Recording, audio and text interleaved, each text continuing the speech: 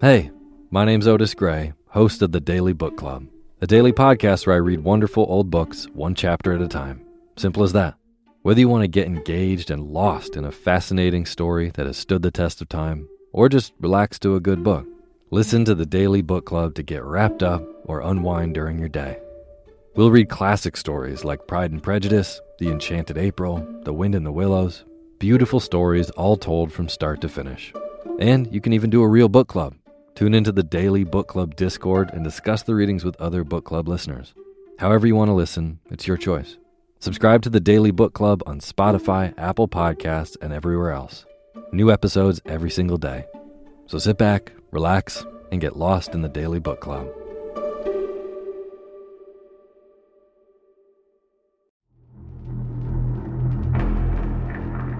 I'm Morgan Rector, host of the Human Monsters True Crime Podcast.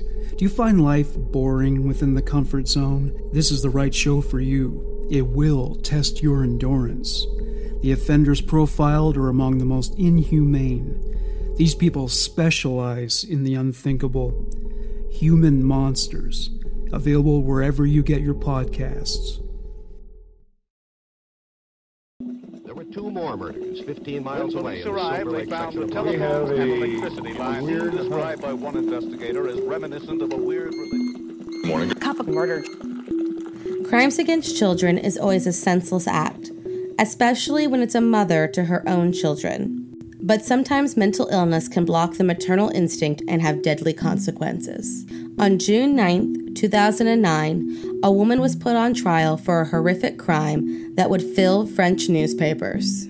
So, if you like your coffee hot but your bones chilled, sit back and start your day with a morning cup of murder. Véronique Courjault was the wife of engineer Jean-Louis Courjault. After living in France, the couple moved to Seoul, South Korea in 2002. A few years later, in 2006, Jean-Louis returned to Seoul after vacationing in their home in France.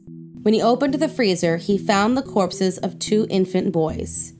DNA tests were done, and it was determined that the babies belonged to the Courjaults. The couple held a press conference insisting that the South Korean authorities had clearly been mistaken and that it could not be their children and that Veronique had not been pregnant. Even calling the media a lynch mob and that they were conspiring with Jean-Louis's business rivals to ruin the couple's reputation in the public eye. The case was transferred to France, where DNA was retested. But on October 12th, Veronique admitted to killing both infant boys and freezing their remains shortly after giving birth to them in 2002 and 2003. She went on to confess that she gave birth to a third infant, but burned its body in a fireplace in 1999 when the couple still lived in France. In 2009, the crime against Jean-Louis was dismissed. The man stated that he had never been aware of his wife's pregnancies. Experts had stated that she suffered from a form of denial called denial of pregnancy. This can be a serious symptom of psychiatric disturbance within a woman. She told authorities during her confession that she did not intentionally hide her pregnancy, stating, "I was conscious of being pregnant, but not of being pregnant with babies." She went on to say that it was her body that blocked the pregnancies and that she never developed relationships with her infants. On June 9th, her trial began, and on June 18th, she was found guilty of having murdered her 3 infants and sentenced to 8 years in prison.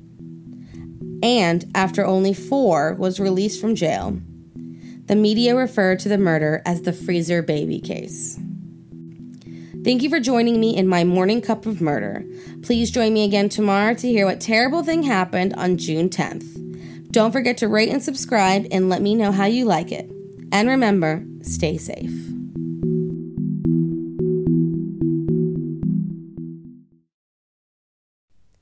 This has been My Morning Cup of Murder.